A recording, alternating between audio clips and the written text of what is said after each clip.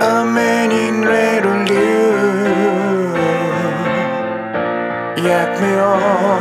やり終える前にほんのわずかの休息、寄り道途中で再会。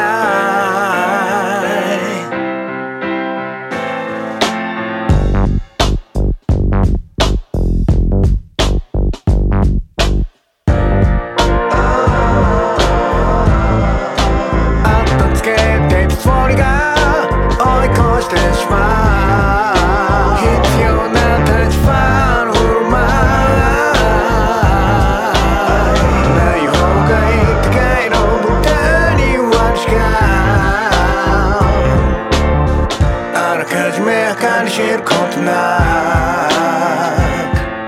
く、まあひたひた一節影響を及ぼしてしまう。雨に濡れる理由、雨に濡れる理由、役目をやり終える前に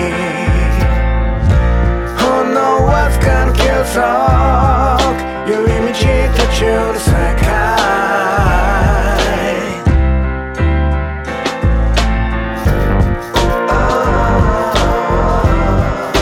あっとつけてつもりが追い越してしまう。必要な立場の振る舞い、ない方がいい高いの無駄に割るしか初めから知ることなく、まあひたひた一節影響を及ぼしてしまう。